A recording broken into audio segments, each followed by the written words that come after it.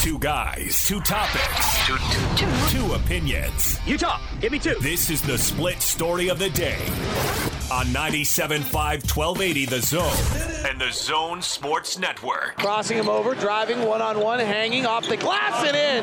Donovan goes right at the former Defensive Player of the Year and scores on him. Jazz have a chance to tie here. Terrence Mann now instead of Patrick Beverly on Donovan. Donovan steps into a three and they lead. Donovan, he's got a wide open path down Hollywood Boulevard and he'll rip it for two. Donovan, catch and shoot right corner three up and in. 3-point game, 110-107. 17 seconds left. The Jazz foul Kawhi Leonard in the backcourt. Last free throw from Donovan.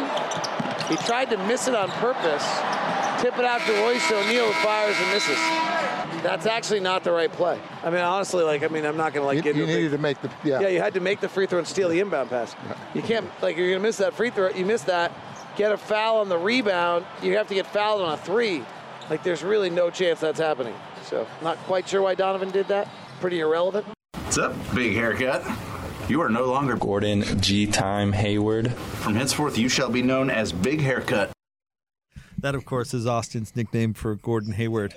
His attitude changed the day he got that haircut, that big haircut.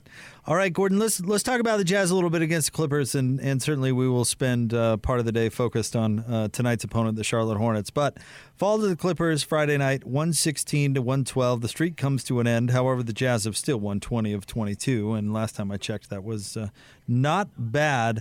That 6-game run that we had talked about a couple of weeks ago, Gordon, with the home streak or the homestand against the Eastern Conference foes, and then back-to-back against the Clippers, the Jazz come out of that 5-1. Yeah, when you and I talked about it before it happened, we said 4-2.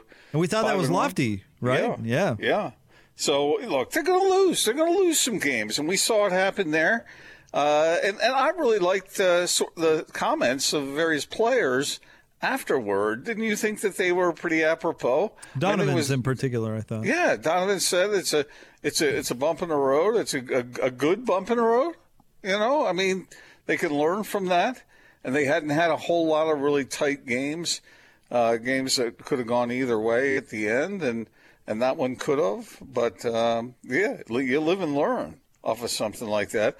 Some people might think, okay, the Clippers lose to the Jazz when they don't have their two best players going, but then they bring their two best players back, and they turn that in a different direction.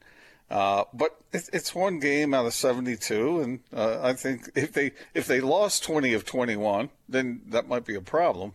But losing one game in the midst of making it now 20 of 22 that they've won, no big deal. So I laugh at that. Their guys come back and then they win. I just kind of laugh at that storyline because, we're talking about Kawhi Leonard and Paul George, not to mention Nicholas Batum. Like Coach Snyder was asked in the pregame in his media availability, what difference do you think it's going to make having these guys back in the lineup? And by the way, bless Coach's heart because he gave it a very nice answer, but I can't believe he didn't just look and say, well, Kawhi Leonard is Kawhi Leonard, and Paul George is pretty good, so never mind that Nicholas Batum can do about a zillion different things for that team, but it would be probably the same game as the other night. So some difference, Coach? Is that... it's like oh my gosh. And of course they had an impact. The Clippers are really good. They are. That game against Brooklyn aside, which we can talk about how noble it is to win the game on a flop. But the Clippers are awesome, and they were very motivated against the Jazz. And I give Donovan Mitchell a lot of credit for overcoming a slow start because Patrick Beverly, gets to Donovan. I mean, Patrick Beverly is a great defensive player. Donovan said after the game, there's a reason he's first team all defense, and that's because, he's a bulldog. And those other guys out there are really, really good. Kawhi and Paul George are excellent, and that's a really good team. And the Jazz played it close, made a good run at it. In the second half, came up just a little bit short. But I don't think there was any shame whatsoever in losing that basketball game. Those shots that Donovan Mitchell hit near the end, I mean, those were something special to watch. And I know the Jazz came up short. Not going to pretend to have anyone celebrate that, but Jazz made them work hard, and you can't win them all. It just doesn't happen that way. But I do agree with Locke. When I saw what Donovan did at the end after giving his team life, giving his team a chance, he missed some shots too, but he hit those big ones. And I don't know did he ever explain what he was trying to do at the end there? Because that made no sense to me to hope for a weird rebound and then get fouled on a 3-point shot in order to give your team a chance to tie it. You got to make that and then steal the inbound, right? Yeah. I don't think he was asked about it unless I missed it, but it's because it didn't matter. I mean, the game was over. Oh, okay. All right. They could have stolen the inbound, sure. I mean, that could have happened. Yeah. But let's see, how much time was missed or how much time was left on the clock? Like 1.2. Yeah, I mean, it was a long shot either way. So I don't know. I don't know if he explained it. He probably just misdid the math in his head, or thought that that's what he had to do. I don't know.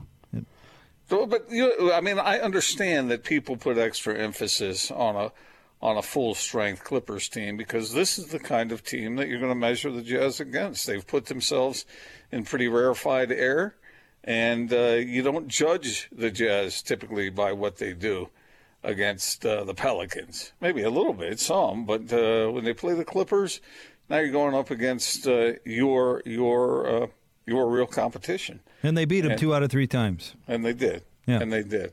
But this time they were fully loaded. And they were the first time, too. Yeah, that's true.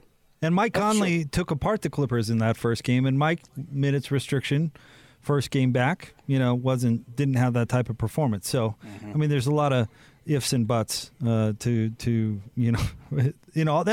the NBA regular season. I mean, will we even reference this game if these teams match up in the playoffs? Maybe a little bit, right?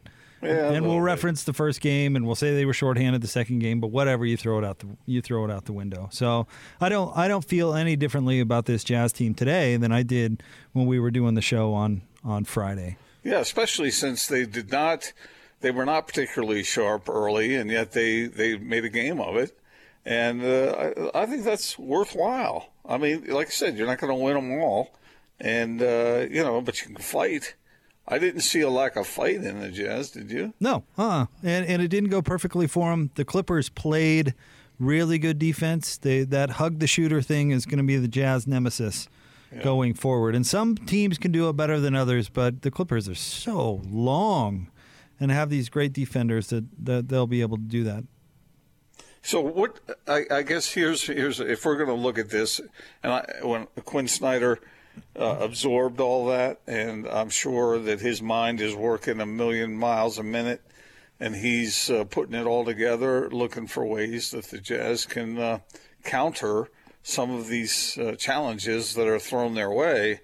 So what do the Jazz have to do? And I'm sure you guys talked about this in the post game, but what do you think they have to do in order to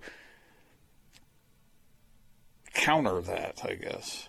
Part of it has to do with Rudy, because when they hug the shooters, it turns into a 2-man game in the middle of the floor, and then you're running pick and roll. And, on those types of games, Rudy should have big nights. And we saw Rudy have a big night on Wednesday, and he had a big night rebound on the ball with 15 boards, but 8 points on 4 of 7 shooting on Friday. And the guys who were guarding Rudy didn't really change. So maybe the Clippers were doing something subtly a little bit different on Rudy, but I think a lot of it has to do with mentality, and he really needs to force the issue and be aggressive, because the team is essentially betting that Rudy's not going to do that, or they're going to be able to limit it, which they have been able to. Certain teams have been able to in the past. So I think it starts there. But also, forcing the issue, getting into the lane.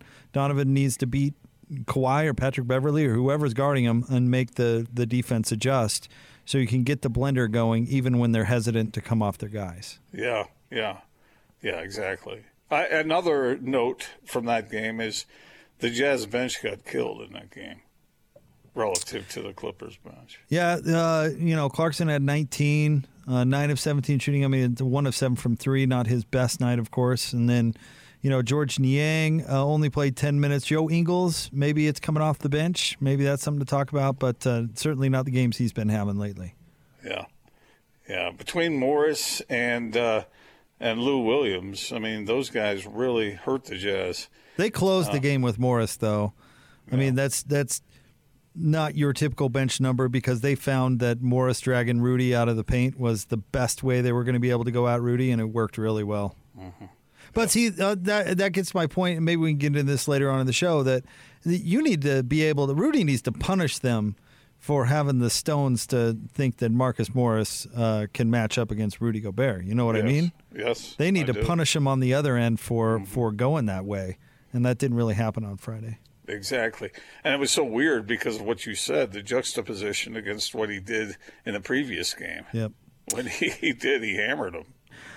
We've got some competing polls in the Twitterverse right now. Our boy DJ, David James, at David DJ James, has a poll question out. And Austin has a similar poll question out. There is some controversy about who had it out first, but we won't get caught up in that. But basically, Austin... I'll see you on the bar bathroom floor, David DJ James. Give us the gist of your Twitter poll question, Austin Horton. I just wanted to know if people, looking back on how Hayward's exit went, the 4 options were you're still mad as ever, more mad than ever, don't care anymore, or glad he left. 406 votes so far on this thing. Landslide victory for don't care anymore. Okay. David DJ James worded it this way. What do you think of Gordon Hayward now? 4 options. Don't like him. Don't care. Cheer for him. And who the bleep is Hayward? Easy on the language Come there, on, David. DJ. Cal, usually TV guys are sensitive about that sort of thing. Got a little loose there. And what are the results? 56.9% don't care. 22% don't like him. 8.8% cheer for him. And 12.3% who the bleep is Hayward. And there's been 1,105 votes. Wow. So what am I to take from these polls? Essentially that people here say they just don't care anymore, essentially, that they don't and that's really the healthiest way to go, isn't it? I mean, why hang on to that? I suppose. I mean, healthiest, move on. I got all that, but I don't get let me put it this way. I don't get the 8.8% in this poll from David James who cheer for him. He purposely screwed over the franchise. Why would people cheer for that? I get it. All right, bigger and better. Donovan Mitchell turned out to be great. The Jazz are still a competitive franchise, so water under the bridge. But I don't get the cheer for him part because maybe they're not Jazz fans. I suppose. Ooh. Yeah, maybe they're not Jazz fans, so they cheer for him. Maybe they're Hornets fans. There's people here in Salt Lake City and cities around here who come from other places around the country, and they might not care, or they might cheer for him because he's played for some of their other teams, or who knows why. I don't know why, but I do think it's good that Jazz fans are walking away from that a little bit, and I think it's a big part of that is because they're really good without him. So I say hate away. You do you. You hate that guy. That guy screwed you over on purpose. Revenge is so tasty. Yeah, right. Enjoy your. Well, that's your whole theme with sports. That's I would be disappointed if I didn't hear you say that because it would be counter to everything you've always said before. Exactly. You know what flavor goes with everything? Revenge. It does. Looking really, good, Jake. looking really, good I mean, teal there, Gordon. So you think that this is something to hang on to? I don't blame people that do. Well, listen, I get it why Jazz fans cheered for Derek Favors in New Orleans. Like, that makes a lot of sense. If somebody wants to say, I'm still cheering for that guy, 100% I understand that. Yeah, and they did. And they did. But the way that Gordon Hayward left Utah by blindsiding them was something that he decided a long time ago, allegedly, but that's the way I read it. And then not even being willing to give them a trade exception. Not that a trade exception is all that valuable per se, but it's at least something to say that, wow, I don't hate you. I just want to go somewhere else. And not even willing to do that. That's pure sour grapes. So why would people cheer for that? He's not cheering for you. Yeah. Yeah, he doesn't care about you. And I think that's still true. He said some nice things about the Jazz, but the way they're playing. But you're right. The way he left was somewhat vindictive. I would remove the word somewhat from that sentence, but yeah, I think we're on the same page there. Mm-hmm. And I don't get why, considering the way the Jazz on the whole treated him and worked with him to help him get better. I'm not sure I understand exactly why he is so